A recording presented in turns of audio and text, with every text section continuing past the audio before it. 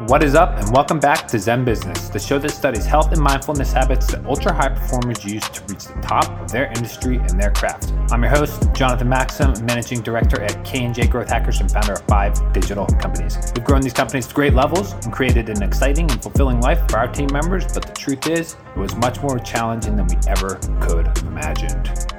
All right, now let's jump in. All right, what is up, and welcome back to Zen Business. I'm excited to have Santi Pereira. Is that how I say it? Correct, yeah. Sorry, dude. I should have asked that before the show. It's like as close as it gets. Pereira? Pereira. Okay. From Uruguay?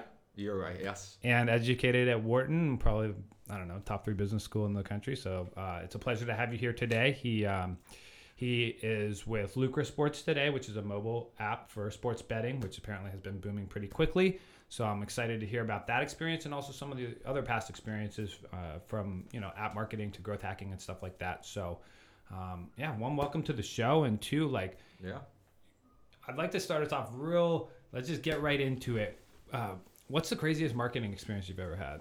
I mean, there's been a lot. I started at Snapchat and that had a lot. I started as a creative strategist there, working with that team and being fresh out of college and being told to just go crazy with AR for brands like the NFL or Tinder or Bumble. Wow. I had never just been told to just be creative, and be given that range, It was always peer-reviewed studies and all this academic context. And I was just whoa. But I think actually for this context, I would go with an influencer strategy story because I had never seen such an ROI, and I think we'll definitely go into influencer marketing and boosting posts because I think that's my main recommendation these days if I had to. But we had I was working for a game at the time called Episode, narrative storytelling, kind of first of its kind, choose its own adventure, very romance focused, main audience 13, 17-year-old women, and we just had this creator. Not that big, 5,000 followers or something, creating content, just cranking it out. And we're this content is getting so many views, so many comments. This is great. Can I run this as an ad on TikTok? Why not? And she was absolutely. And I'm all right, let me pay you. And she's no, I just love doing this. And I was the opposite of a normal influencer. Yeah. And the influencer's give me $20,000 now. And I paid her something because I forget the number, but just to actually compensate her for her time and effort. Make sure you weren't breaking the law. Yeah, also that. And that video became our top ad. We were cranking out ads maybe 8 new ads per week or something, spending a big creative budget. And this out of nowhere video gathered 25 million views or something. Wow. Took about over half of our entire monthly marketing budget just because it was performing so well. And I'd say up to that point, everyone's oh, creative matters, the one creative will change your entire marketing experience. And I believed it, but at the same time, until you see it, you kind of don't believe it in a sense. And at that point I was just absolutely blown away, and just the power of one video and someone who's actually super passionate about your product, really does shine through, I'd say. Wow. Yeah. I think, you said, when somebody actually puts some oomph and some heart and soul into it, the content just comes out so differently. So what was the video that she made? Can you talk about it? Yeah. I'd say we had a great product to market because it was stories basically. It was Whisper. I'm not familiar with Whisper. Whisper's an anonymous place where people can post their crazy stories. It's Gotcha. An app, and I think it was Gen Z as well. Kinda, probably similar. We had user-generated stories. We produced our own stories. So it was cool because we were basically also a content studio in a sense, and analyzing what people liked and what they chose. So the whole concept was interactive stories. And I think that just made it fun, because in my head, I was working at Netflix or at Amazon Studios, and I'm marketing a movie the same way, you'd market a new TV show. I'm marketing these new stories. But all these stories kind of have a similar thread to it as any romance story kind of does. So she just kind of harped on it was a parody video. This was actually really interesting because it was almost making fun of our own product,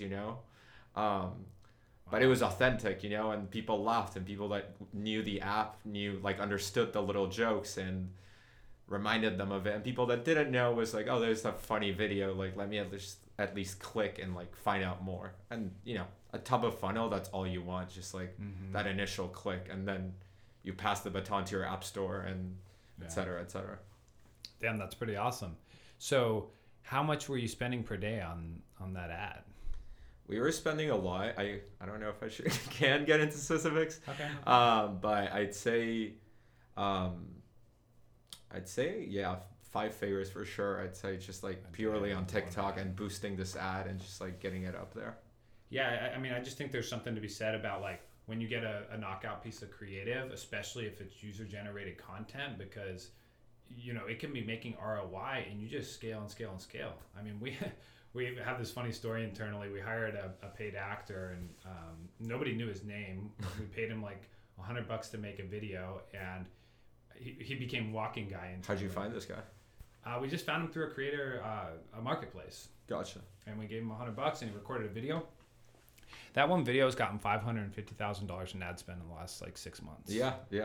Like you never know. The dude is for sure a celebrity, and like nobody even knows who he is. He's just walking guy. Yeah. Well, this was I really like this. You know, like I did feel bad about the little compensation that we gave this person, because at the time, you know, we just wanted to compensate her for what they did, but her account grew from like, as I said, like 5,000 followers to like by the time I left, 120,000 followers. So she got a big boost from our own media as well.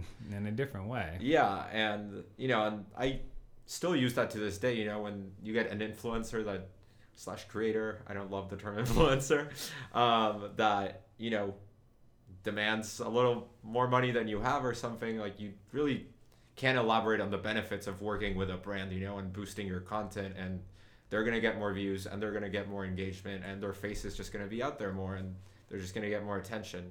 That's not to say, you know, you shouldn't pay them or you should pay them very little, as brands sometimes want to do with creators, which I respect the hustle and I think they should be paid appropriately. But I also think, you know, they should be realistic to the benefits of working with big brands, you know, and if Pepsi comes and wants to work with you, you should absolutely say yes. Like, even if they're not meeting your rate or whatever. Yeah, I think at least internally, when you know our creative process, we produce between 35 and 50 videos before we launch a campaign, because we want a big fishbowl of creative to work with, because we do a lot of A/B testing. So of course our budget gets spread thin and we can't pay the creators that much in the beginning. But once we have a piece of content that's like booming, then you know we go and work with them a bunch more, because they're obviously resonating with our audience. So I think, you know, it kind of comes with the territory of, you know, running a lean campaign at first, because you're really trying to get ROI out of it, you know. 100%. So did you use TikTok Spark ads, or did she just film a video and then you guys, you know, posted it to your profile and boosted it? We did Spark ads. And I'm a big fan of Spark ads. I think I honestly haven't seen a product that's worked as well. Wow. In my experience. Yeah, can you just tell the audience, like, how does Spark ads work? Yeah, absolutely. So I'd say Spark ads are, and I turned to Instagram to explain it because everyone's seen that sponsored like story on Instagram. But yeah, say you, John, post your video to your personal account, but you're wearing, you know, one of my t-shirts from my apparel brand, and I just ask you for the link, and you give me that link, and I bake it into like my ad campaign. And then, you know, it'll run side by side with, you know, a regular video ad that I uploaded, you know, a very polished video of my shirt and the embroidery on it and everything on it. But again, your video is authentic. Maybe you're just cooking and walking your dog, but you're wearing the shirt, and that will be much more interesting than like, here are the 10 reasons why you should buy this t-shirt. Like, people are tired of ads. People have seen every single type of ad. Like, they know what's out there. So you really got to surprise them. And, you know, as a Snapchat evangelist, I'm all about the first 3 seconds, because that's like what I was foundationally taught. It's like, that's how you grab attention. And it still holds true whether you're on YouTube or CTV or radio even. Like, you just got to grab attention. And if you don't do it in the first moment, you're not going to get it later on. Yeah, we have our whole creative process structured around the hook. You know, something that is going to be startling or surprising or just unexpected. So we always put that in the beginning of the video. But I think you bring up something that I'm really curious and I want to dig more on. But just to confirm, so Spark Ads, the creator posts, they give you the post ID, you link that to your ad account, you run it, and you basically farm their audience and their content, and then of course, bring people who are engaged in their content. Correct. Yes. And so, all right, now creator content, UGC content, that is basically all we use as a growth agency these days. High production commercials, branded logo, like heavy production stuff, it doesn't perform in ads. Like I said, the walking guy video is a selfie video he took while walking down the street. Yeah. And that's like one of our best performers. And so it's been really fascinating to watch across every channel you said? That one, we ran it on Pinterest, Snap, Facebook, Instagram, and TikTok. I think we spent the most on like TikTok, Facebook, Instagram. That makes sense, yeah. But yeah, I mean, it performed on all platforms. It has like a 4.9% click-through rate right now. That's really, really good. It's like unheard of, right? Yeah, and so it just goes to show the point that you're making, which is like UGC is winning. And so, now that you're at Lucra Sports and you're heading up, performance marketing, right? Mm-hmm. So you're doing all the results marketing, getting them probably downloads, right? Correct, yeah. So are you guys using UGC for that? I mean, I know you got like the whole sports component. It's a sports betting app. So Are you guys doing any UGC plays on that for growth? Yeah. It's been really interesting, honestly, because it's, going from the game that I worked with appealing to a much broader audience, the kind of everywhere, to, the sports industry and sports wagering.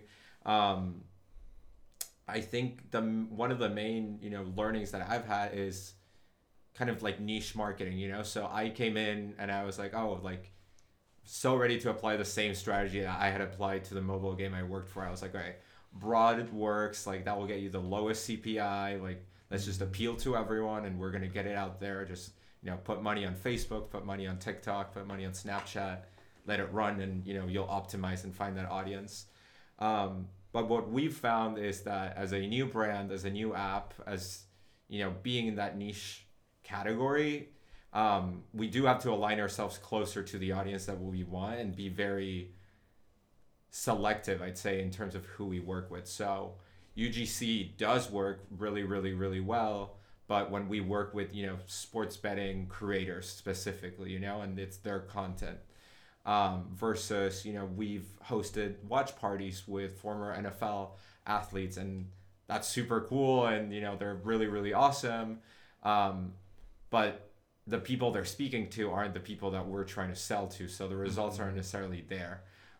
So while I sometimes love some projects from like a brand perspective, because I'm like, this is really pushing our brand forward, from in performance marketing, it comes down to your CPA, CPI, KPIs. Yeah. And we have really found that when we align ourselves with the right creators in the right space instead of going super, super broad. Yeah. So I want to dig a little bit deeper on that. So who is your target audience and what are the avatars or the creators that match to that audience well? Like what's performed well? Absolutely. So Lucra Sports and Games, I have to plug it, Android and iOS. That's all good. Is different from everything that's out there in the sports and sports betting world. Like we've all gotten the DraftKings and FanDuel and a lot of other apps out there that are trying to be in the space, but Lucra is all about the casual user. And it's about, people like me, like I applied to Lucra, like I went to the interview process and I wanted to be super, super transparent with them from the start. Like I don't follow the NBA. I don't follow college basketball. Like sports really aren't my thing. I'm way more into Bravo than I am into sports. But they love that because they're like, all right, if you can get the Santis of the world to like download this app and be on it and love it, everyone else will be easy to get, like it's all about the casual user. And within that, we're very, very proud to have a user base that over indexes on female users compared to any of the other apps in the space, I think about 30% of our users are female these days, which is so awesome to see and so awesome to foster. And that gives, me fuel to pursue partnerships and projects that really bring in more of this female user base. We're also really young. Our product is 18 plus, which allows us to target, the college demographic a lot more. And since we're friend to friend, I'd say there's less of that income barrier than, there is to join, the big online scary sports books that I would personally never join myself. Yeah, that's interesting. I think a lot of smart apps, I think, are going, like we have a project that we're running, a golfing app, and it's made for casual golfers, and it kind of makes fun of golf culture. And I appreciate that because I golf like culture golf. Is fun. They have fun with it. But I suck at golf. So it's like, I don't want to have some like super high tier app that's going to be daunting to me. I just want to use it. So I think your take rate, I mean, it's obviously showing, success that you got females on a sports betting platform. Yeah. What are they betting on? Soccer? No, everyone loves the NBA. The NBA really? is big. And now we just our first foray into college sports with March Madness. Oh, wow. Which was fascinating, because everyone knows, the big schools but knowing the individual players and, putting money on the individual players was kind of a new model that we were testing out.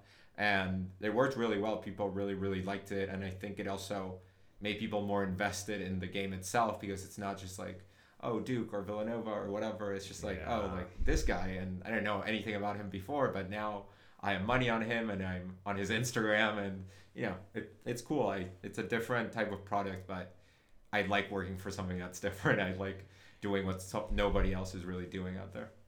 Yeah, I think there's definitely something to be said about, I mean, obviously, like, people appreciate things they pay for. So, of course, you're going to watch the game if you got money on it, right? Exactly. And so it creates more engagement for everybody.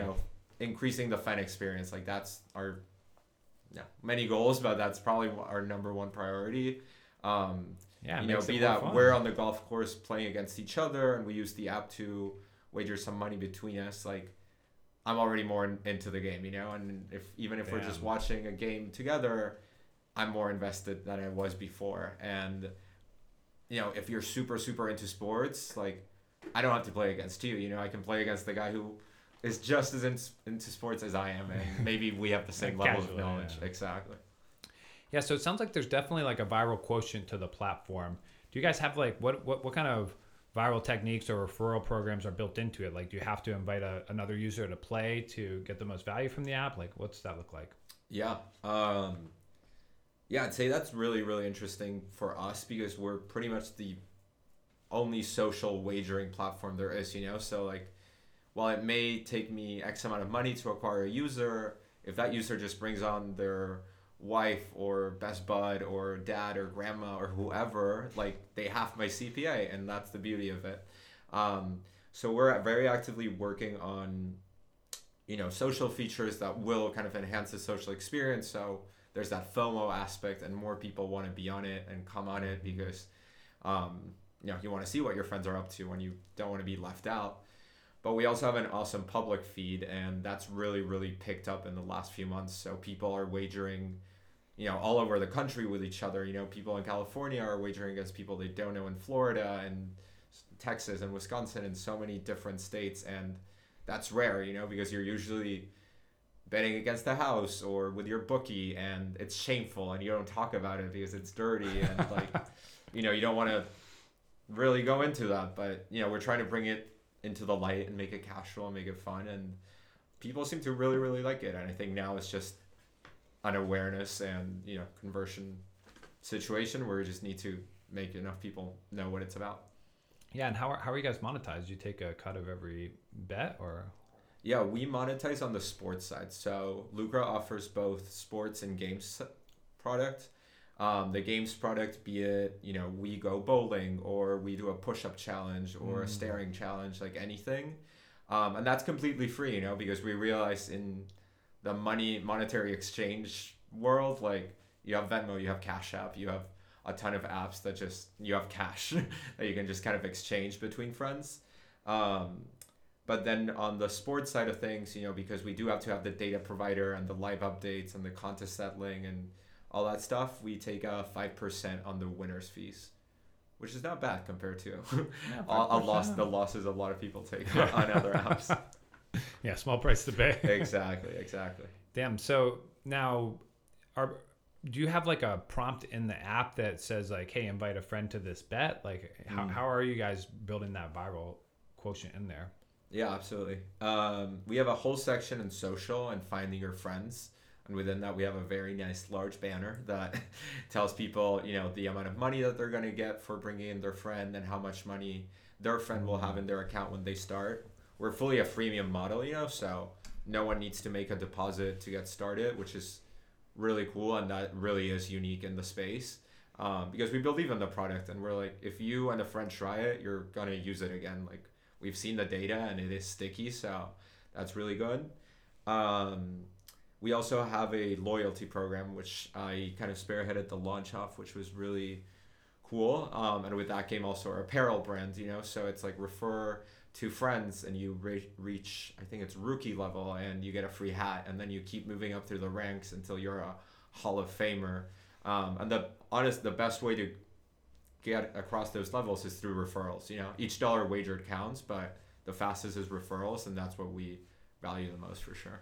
Yeah. So do you know just by the metrics, like how many users on average somebody, like if you acquire one, is it like that turns out to be 1.2 users or 1.5, the amount of people that they bring on? Do you know that?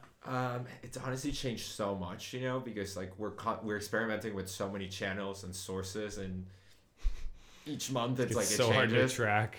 And then Super Bowl, big it's like the biggest day of the year for sports, so we jack up our referral bonus, and we obviously see that increase for February, but then March we're like, all right, we should be a little more conservative, we shouldn't just everyone's be doling out the they're money. like, all right, I'm not gonna play today. I mean, people catch on, like the amount of people, especially all my friends in New York, like with DraftKings being fully legal there, all the online sports books, like everyone's doing all the scams and little tricks and stuff like that.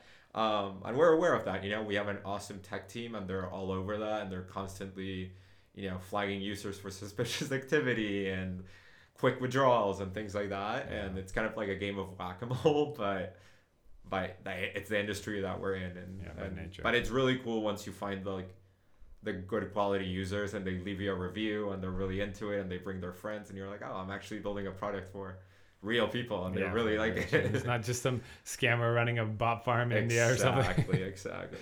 Yeah, we worked with a project. It was not sports betting. It was trivia. Mm-hmm. And so there would very hot space too. Yeah, and so there was like a production team who would do a show every Thursday, and scammers just flooded the platform. They wrote bots that would know answers to all the questions and then win the rewards, and then they'd be taking $1,000, $2,000 from the company at a time as part of the the reward system. And your marketing model definitely did not factor that one in. Well, yeah, thankfully it wasn't my business; it was a client of ours. But that that just showed me the just the kind of the risk that comes with this kind of platform. So I guess I got two questions for you. One is, what's the legal environment? Can you market this freely on Facebook, Instagram, TikTok, etc.? Yeah, that was definitely a hurdle that I should have researched more before joining, because I fully thought I was going to come in, get my creators, get them posting on TikTok and boosting their ads with Spark ads, which I love. And then the rest is history. We're good. And obviously TikTok has freaking magnifying glass on them, and they're being very, very careful about the ads that are on their platform. So is it against policy? What's that? Is betting against policy? I don't know. So everything, anything involving real money really is not allowed on the platform right now. So any of our ads that had a dollar mark, automatically flagged and stuff. And we had a few ads kind of sometimes go through that they'd be fine with, leading to a specific landing page, but overall, yeah, it's I didn't have all the toys that I had before working with TikTok, so had to switch over. I'd say Snap has an awesome policy, and they're very open and very easy to work with, and obviously having worked there, I know people to talk to and all those things, but I don't think I had any advantage over anyone else. Google's a bit tricky, but we're getting there, and it's kind of like a state by state situation, which is fascinating. So yeah, it's Yeah, I was going to ask It you. changes a lot, but we're getting there. Yeah, it's the very nature. I mean, one day, like for example, like I think it was like Q3 last year, Q4, Facebook was just denying everything. I don't know if you remember, like everything was like just sweeping ad disapprovals and ad account suspensions and stuff like that. And then it ended. Now that was when they shifted from human to AI. So I think it was mostly just bugs on their part. But I was going to ask about alternative channels that you're running. Like we've played around with Pinterest, we played around with Twitter, Snap is also great for any kind of fringe offer. Have you tried any alternative channels and had success, like maybe Quora or anything else? I'd say we definitely tried Twitter. Twitter and sports like go hand in hand, you know, like everyone's, you know, there's an NBA game and everyone's talking about it and they do a great job of pushing it. But I mean, I don't think I'm the first person saying this, but like Twitter just doesn't perform. Like it's never performed for me. Like maybe you've had success with some products, but like I you know, the CTR is low, like the conversion rate is terrible. Pinterest really does not align with the audience that we're looking for, just because it is so female and also so e-commerce. Like I haven't, and even with the episode game that I worked with before, that was very, very female focused. Like Pinterest at the time, at least, didn't seem to be driving the performance that we needed. What I have seen success with has been very alternative channels, which I hadn't worked with before. Radio being one of them, like very, very, very surprisingly. Really? And we do that based on promo codes even, you know, we can't hook up our apps flyer to the radio ads. And we're still getting good conversion.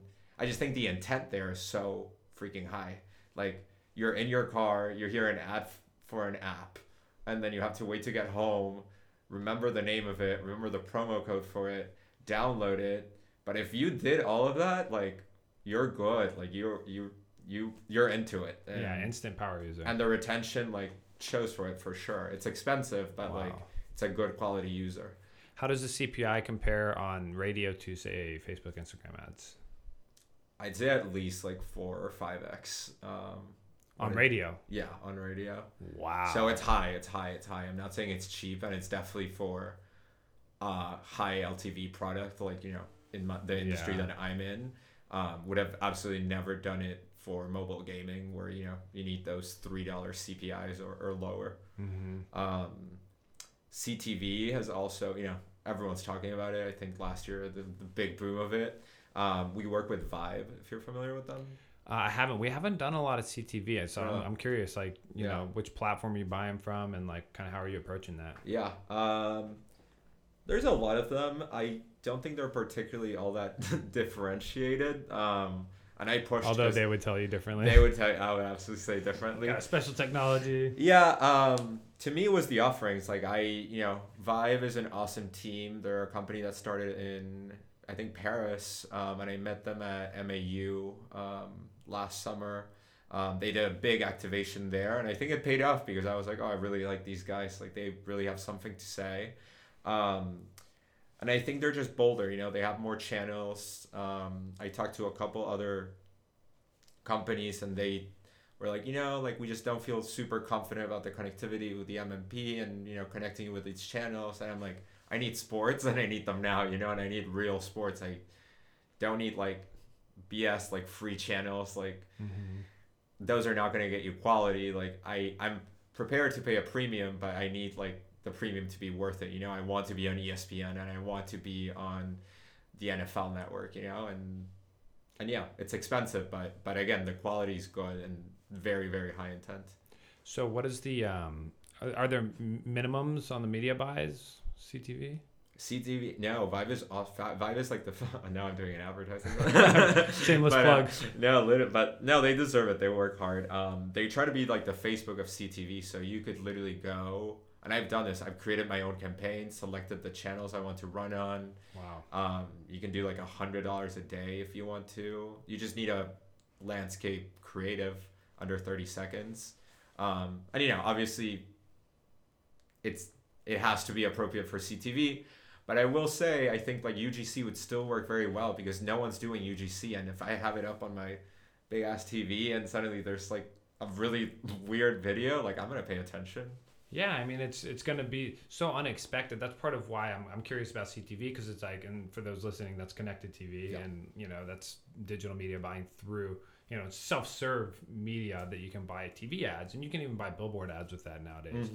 But I'm That's curious. One I haven't tried, but I really want to. Yeah, I mean I want to try it too. Like we've always been on kind of like the walled gardens like Facebook, Instagram, Google, etc. But that's why I'm kind of frontiering into these other channels and looking at CTV. Like I was going to ask you, like, what kind of creative you're running there, because I mean it doesn't seem like the most classy branded presentation of the company if you run UGC, user generated content, on the ad. On ESPN, but like it's so relatable. Like what are you guys running in terms of creative strategy there? We've experimented. I did we were talking UGC, and I'm fully aligned, and like it being the ad that works in the moment. But to me, creative is also kind of like a pendulum, like if everyone's doing UGC, you don't want to be doing UGC and like so forth. So we actually recorded a commercial, this awesome production company based out of Hermosa Beach called Media Nug. My old boss at Snapchat actually branched out and started his own thing. So they were very good. I was like, explain the situation. We're small, lean, like we want to make a polished ad, but we don't have $100,000 to, go crazy on it. And, they took that. We filmed it all in a day, public golf course, local bar that we're friendly with, so they're not going to charge us. Friend's living room, like very scrappy. Homey, scrappy, but like it looks great. It's very polished. I'm like so proud of it. Damn. But I'm not going to say it like blew performance out of the water, because it's a standard ad. And then I loaded in a UGC one. It actually had a better CTR. And it's like, God. I grabbed my phone and I'm like, hey guys, like, what's up? Like, download Lucra. And that performed, again, not like 2x or anything, but like slightly better, So I don't think you need that like $20,000, even $10,000 budget. Like you can do pretty cheap like CTV for sure. Wow, that's crazy to think about. It seems like it's uprooting the whole old, Madison Avenue style marketing agency. Dude, I tried buying like traditional TV because I was like, oh, like, like that will legitimize us. That will get our brand out there and like all these things. And the amount of hurdles that I run into, it was like, oh, ESPN like approves, but Disney doesn't. And now we need our lawyers involved and like all this stuff. And now it's like, oh, this ad was not approved because of this one, and it's like all these tiny things, and there's so many people involved, and it's just like once like I opened that Vive and I created my campaign, I was on ESPN in like 4 hours. Like that, like you can't. How do you compete with that anymore? Like it's so different. Yeah, I mean that's honestly pretty inspiring. It's like I opened up a podcast advertising platform, and I was able to record an audio ad with their AI, and it actually sounded cohesive and normal like a real human. And so now I'm about to run audio ads and see how they perform. I guess, have you ever run any podcast ads for it? Yeah. For Lucra? Yeah. Yeah, they crushed it? Which I don't want to disincentivize you from. No, I mean, I got different audiences. Yeah. Everything's worth an A/B test. I agree 100%. And I was dying to test out podcasts, and I was like, if radio's doing so well, like why would a podcast not? Like it's a more tech forward audience, because they're loaded the podcast, all that stuff. It's, you can be more picky where you're running and, which shows and all these stuff. But I don't know, conversion just wasn't there when we ran. And I'm not saying I don't believe in podcasts. Like I think we need to retry it and try different mediums and different creative strategies. But I think with podcasts, you really want, I think if you can involve the host, if you can get the host there, like it's going to be worth the effort for sure. Because I think even when I listen to a podcast, I tend to hit the 15-second as many times as I can. But yeah, so many different products and new ones out there in the market now. Like testing budgets are, you kind of need it. Otherwise, you're never going to find like your next like niche for it to. Yeah, I mean, and no campaign, like, for anybody listening, like any campaign that is like a blowout, like there's been no campaign that I would say has lasted maybe longer than 6 months at a very max. Really, you're looking at like 2 to 3 month runtime of high ROI before you campaign. saturate the before you got to do new creatives, try new platforms, and A/B test. And I guess that leads me to my next question for you, like what kind of testing budget do you use to validate a channel, and how many, how do you go about your A/B testing process? I'd say every channel is different. That's the reality. With some you can spend 5,000 and kind of like if they're worth spending more, especially if they are even unable to spend the 5,000, because I've had demand side platforms where they're like, all right, like they're so excited to run the test. I'm like, all right, let's do it. But I'm like, but I don't want to run on all of your sites. I want like sports specific and like my audience and everything. And they can't spend more than $80 a day, for example. And I was like, well, you were so excited to run and now you can't seem to be doing, and they're, and then they're like, raise the bids. And I'm like, I'm not, okay, like, let's not get crazy here, because then the results are not going to be there.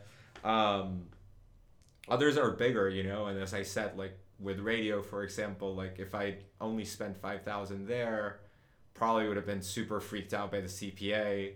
And, these guys would have never had a chance to optimize the creative, never had a chance to optimize for different stations and geographies and sports. And, you have to spend a healthy amount that you can test the required variables, but don't spend more than you need. Like, cut your losses if something's not working. And this is tough, but I will say, like, a lot of times you have to go with your intuition. Like, I'm sure you know this, like, qualitatively, you're like, would I download or buy this product from this like journey? And like, if it sounds unrealistic, it probably is unrealistic. Yeah, and I think there are exceptions to that, but in general, I mean, half of our job is just analyzing data, getting statistically significant data, looking at click-through rates across ad sets and saying like, okay, this is the winner. But the truth is that like, you never really know, and it's really an intuitive decision. And I think that's why junior marketers kind of, you can't just rely on like only the data. The data honestly tells a great story for management, for clients, like just hardening your case, your business case. But the truth is like, it's very contextual and intuitive, and art and science. Like, that's what I always say. I'm like, it's not just data, like, ever. Yeah, one of the breakout campaigns that we ran for our own company, K&J, we market for apps, so we're trying to get app clients, and we have this whole narrative around unicorns and rocket ships, like these different concepts. It's like how our products are named and stuff like that. Yeah. And so they, I did a selfie video, and they put a unicorn, like an animated unicorn on my face, or they put my face on a unicorn body. So it was like very embarrassing, but yeah, had like rainbows and like sparkly music and stuff. Talk about a hook. Yeah, it was like the ultimate hook. And this was one of our first campaigns. We did this back in like 2020 that like really crushed it. Like that one video, it got like 5 million views, and we ran, we had like Charizard from like Pokemon, and then we had like the unicorn and a few other ones that just really like laughable, like the Power Rangers and stuff, and we used those in our ads, and they crushed it. Absolutely crushed it. I love that. And that was really what took us as a business to the next level. But before then, I think we were doing like $40K a month in revenue. After we ran that campaign, we broke $100K a month, and then we got to like within a couple years, got to $300K a month just from runoff from that campaign, because we collected 2,000 leads in the life of that campaign. And then I personally sold, I don't know, probably like 25 to 30 clients on that. The ROAS on the campaign was 5.5x for month one. And most of our clients are on a 6-month retainer. LTV at $30,000. So if we pay, $2,000, $1,000 to acquire a customer, I mean, it's literally like 30x.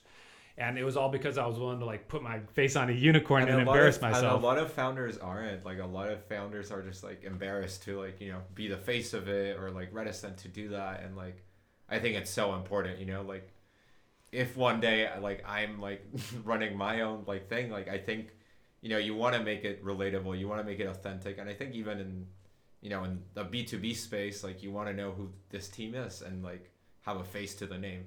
Yeah, and like in B2B can be kind of like stodgy and like stuffy.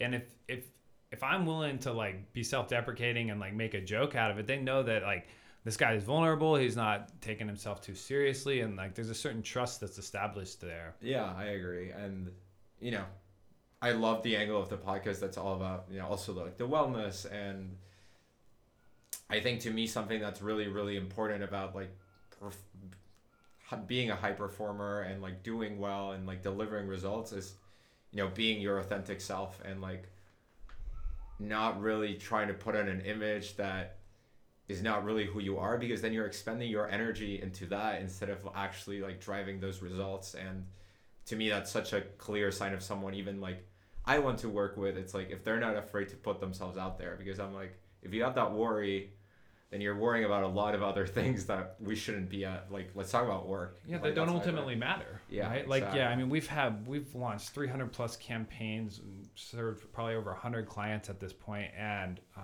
if I get the sense that the client is in a closed mental space, he has a lot of limiting beliefs and doubts, then I pretty much know the relationship is not going to work out. They're not going to be willing to take creative risks in the ads, and they're not going to be willing to scale hard when we have a winning campaign that's making, let's just say, 5 or 10x, ROAS, return on ad spend.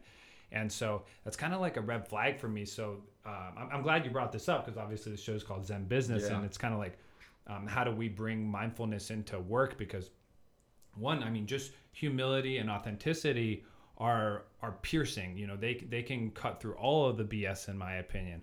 But then on the other side of it, you don't have this kind of emotional attachment to everything that happens. So like a lot of founders have like a really unhealthy connection to their product, and I did that with my first app that I made. I cared too much about it. It was my baby. If somebody called it ugly, I would take it personally. Yeah. And now every day I'm trying to call my baby ugly, and it's like how can I be more vulnerable? And especially on the show, it really helps to like open people up and offer up that first state of vulnerability. And I mean, like, listen, like I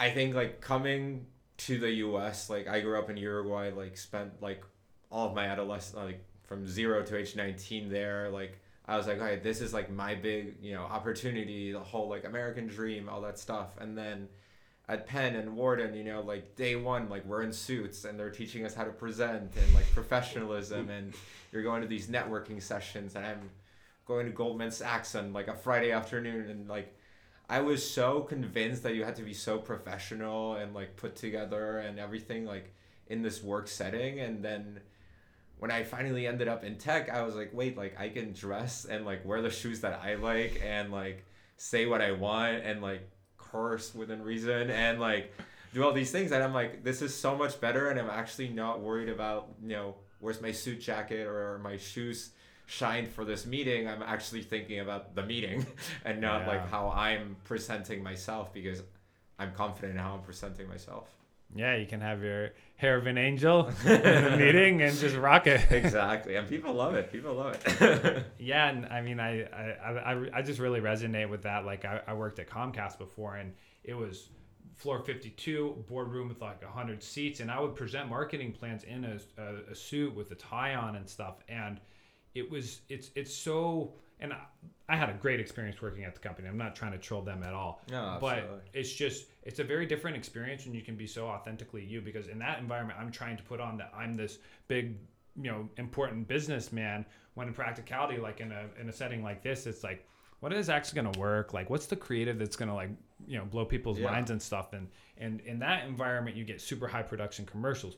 In this environment, you get stuff that converts, right? And so,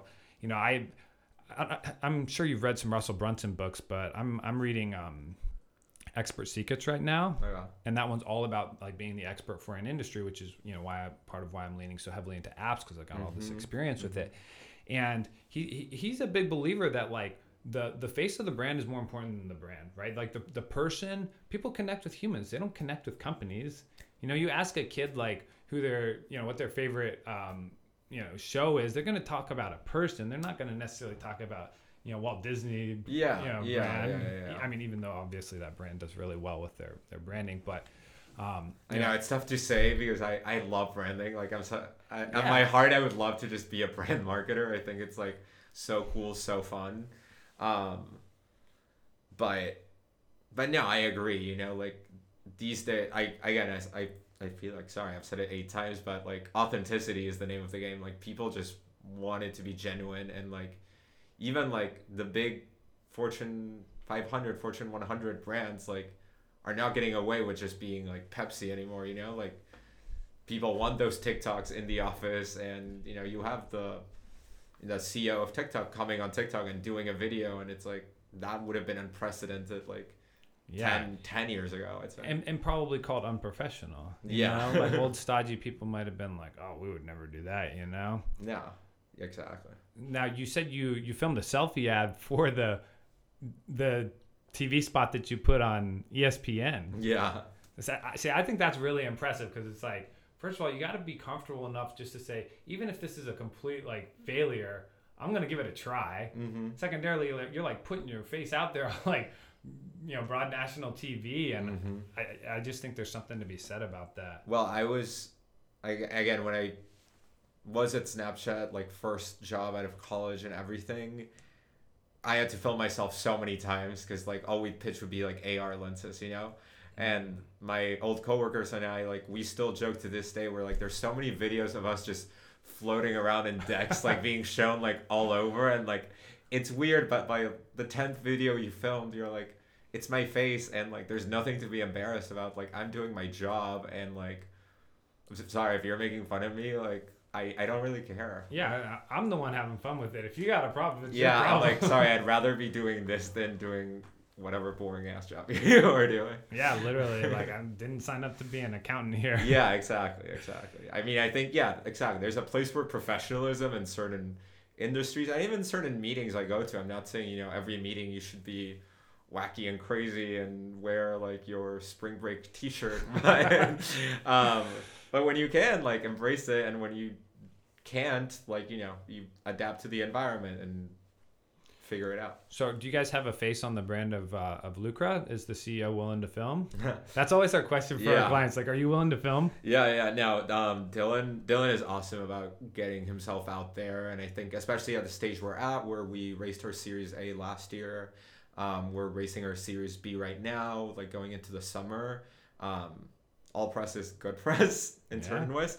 But he's all about it. He was just at Columbia, like recording for the Sports Business Podcast there. We're doing a project with the graduate students there that are getting their sports industry masters, and they're all presenting. So, we really believe, and, you know, we're all young, and Dylan just graduated from like Stanford Business School. So like we get the whole game, and, you know, giving the story and the founder story is super, super important. So yeah, I don't think founders should be hiding behind anyone, even, you know, if you're self-conscious about your image or your accent or your background or whatever, like embrace it. And I think it's just like way better than trying to cover up for it and lie about it. Like there's no point for it. Yeah, I mean, in one way it is a lie. And, you know, it's funny because when we record ads in this studio, we record podcasts, of course, and oftentimes you fuck up, you make mistakes. Oh yeah.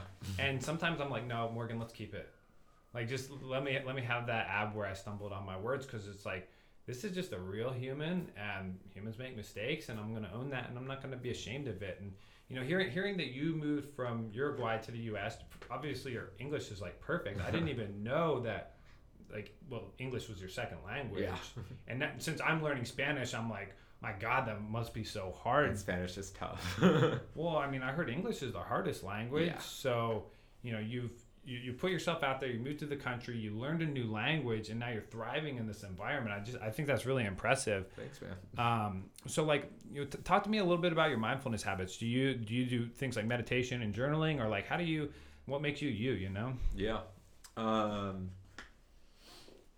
It's interesting, you know, a lot of habits I picked up after I moved to LA about 4 years ago.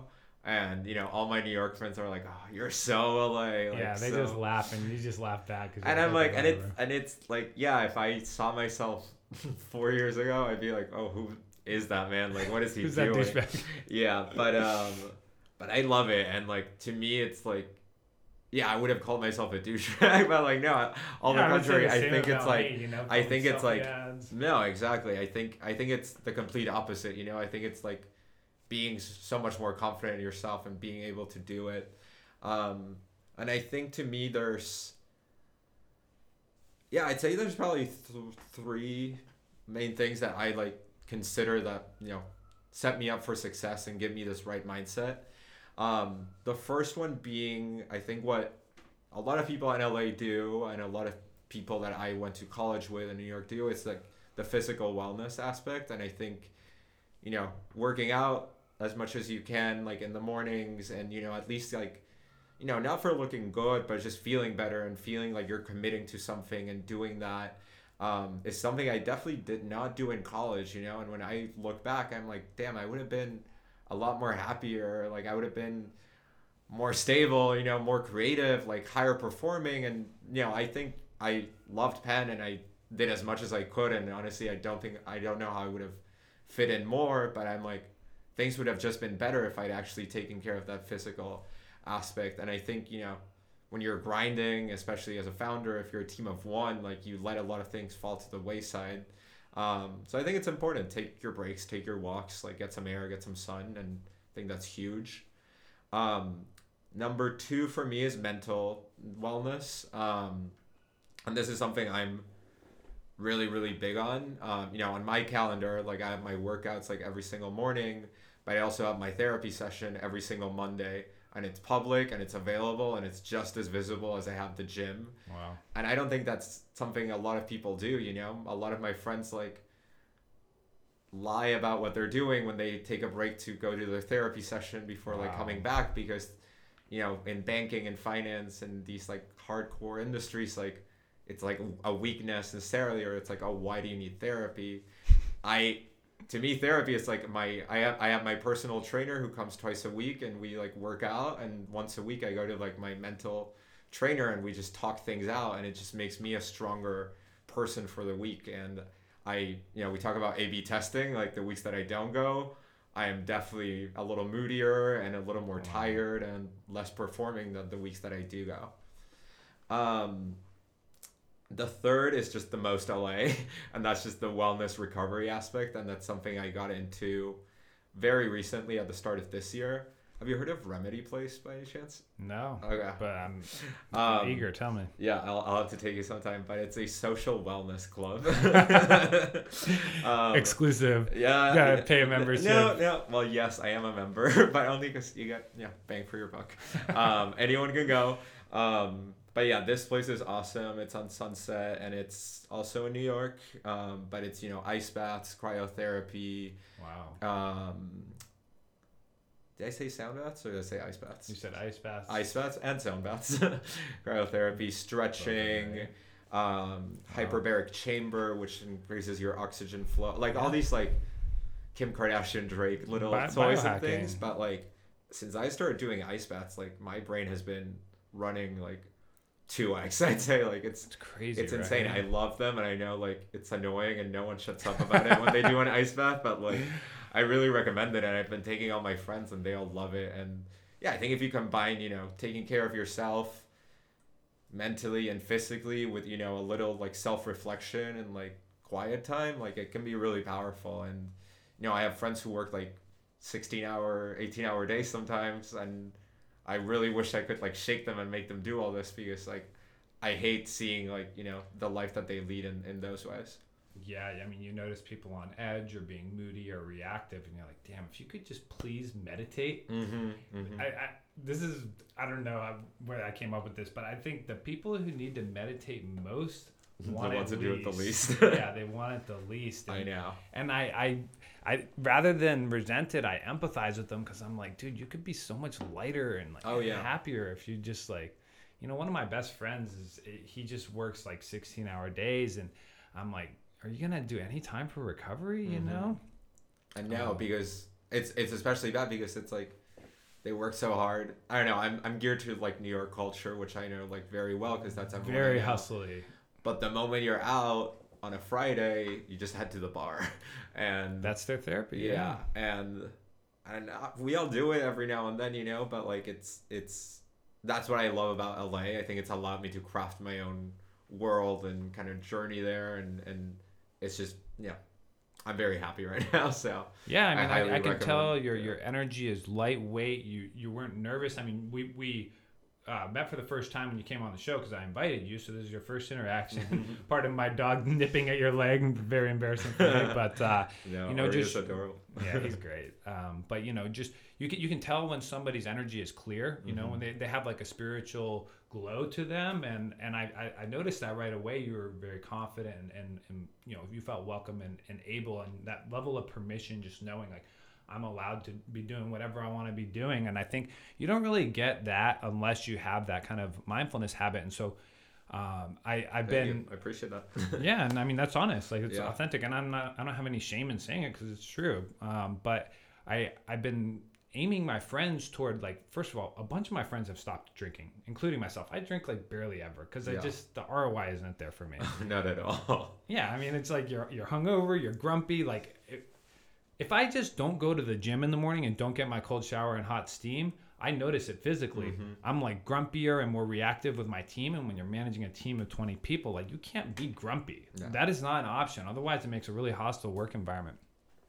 So I've been organizing my friends. Like we have this tradition on Sundays. We call it Asian Sunday, and we go to K-Town and we go to the spa and we do the sauna, the steam, like the cold baths and then we go get a massage, and then we go much better than boozy brunch, isn't it? Like you feel way better. You actually talk to your friends sober and connect and like learn about their lives. Like and plus I think this is something that people don't understand. Like when you are in a mindfulness environment, let's just say you did a sound bath or you did yoga, afterward awkwardness is very low. Because everyone is pretty vulnerable, so nobody's got this like kind of like stuffy you versus me mindset. Everyone is just in this kind of like, what's up, and it makes you vibe. And so like that's why I'm like, man, if we could just like, a lot of times when I hang out with my friends, we're doing mindfulness stuff. We're doing like the spa experience, or we're going for a hike, and it's just that's the LA way. And I know people make fun of it, but it's like everyone is in great shape. People's energy people make fun of it, but they love it. Like I was in New York 2 weeks ago, and usually when I go, it's martinis and then going out and then Brooklyn and repeat and rinse and repeat like 3 days. 2 a.m., 3 a.m. And instead I was like, hey guys, like meet me at this place, and like me and my 3 girlfriends like all did ice baths and then like got salads together, and it was all really healthy. But like I'm like so wholesome. Yeah, and like. It was just like, normally, you get rid of that awkwardness with like that glass of wine or that martini or whatever. And instead, we're just like in our bathing suits in like freezing cold water, just like egging each other on. But like, it was such a bonding experience and like healthy and way better than anything else we could have done. Yeah. I mean, personally, I enjoy it more because then I get to have like more meaningful conversation with them. It's not like loud ass music and I'm like trying to talk over it. And there's not this kind of like, the meat market culture isn't as strong, and so it's like I can just like talk to people for who they are. But I think that's really cool, and I think it's a big shift that's happening. You still gotta like boogie every now and then though. Yeah, absolutely. Like I mean, you saw the pictures on the wall. We've like throwing big parties and stuff, and I'm all for it, But I think. I don't know if you've been to this place. It's called Air Baths in New York. Have you heard of it? I don't think so. No. So it's like a Turkish bathhouse in New York City. It is beautiful. Like everything is made out of like marble and the pink salt. Wait, is it the one on Governor's Island? No, it's not on Governor's Island. Okay. I think it's in like Midtown. Okay. But anyway, I encourage anybody who hasn't been there. But they filmed Billions, the show there. It's and Justin Bieber's gone there. It's like it's like bougie like that. If Bieber's been there, I'm running over. But yeah, that was like the nicest Turkish bath. It's like underground. It's pretty ominous. You like go into this like storefront and then it's got like nice dark finishes and couches and stuff, and then you go down into the basement, and so it's in New York City, but it's underground, and it's just this. They have like a saltwater pool and like I forget what it's called, but the salt water that's so dense that you float on it. Oh yeah. So you can literally like lay in the water. Yeah, Dead Sea. And then they have the room where you like have like the little Turkish woman like do like the treatment on you and stuff. So anyway, I think it's pretty cool to see that people are like, I don't like the term waking up, but like just becoming aware. Yeah, becoming is a good word for it. Self-actualizing and becoming, and it just creates like a growth in like a healthy environment. Yeah, I mean it's all about the growth mindset. Like you want to foster that as much as you can. Yeah, dude. Well. Anyway, bro, look, I know you're a busy man. I really appreciate you coming on the show. I think it's been awesome to get to know you. Definitely like to hang out sometime. But, thank you for sharing all your stories. And I guess my last question for you is, how can we support Santi? Is it downloading the app? Is it going to give you a follow on IG? Is it signing up for an email list? Like, how can we, this is your moment to plug. No, I appreciate it. Of course, definitely need to plug Lucra Sports and Games. I think it's an awesome app. I think if you're into sports or want to be into sports, it's all peer-to-peer, and you use the promo code Santi Sports, which is my username. So you can even just send me your first wager my site. I'll literally accept anything. And more than that, from a business perspective, I'm trying to be more active on the old LinkedIn. Even just more casual with my thoughts in advertising and random ads I see. So that's Santi Pereira on LinkedIn and Santigram on Instagram, but that's more for the fun. But if you're here for it, for the party, baby. But no, really appreciate it. It was a really good time. Absolutely, man. Well, thank you again for coming on the show. I'm excited to see what you do in these next coming months and years. For sure.